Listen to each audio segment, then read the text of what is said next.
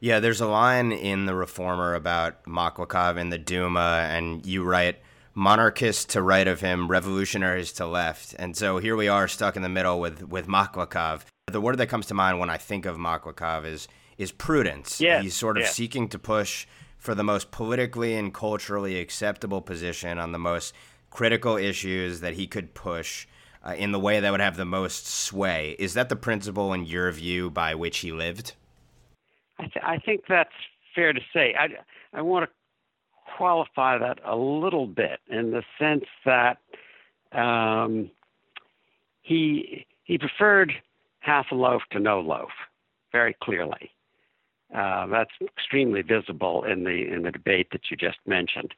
I think he was willing to take positions that probably didn't have much prospect of immediate fulfillment, but he wouldn't risk something good actually happening in order to do that. And that's what's particularly vivid in the debate that you've mentioned, because he is pursuing improvement within a context while Kerensky is sounding off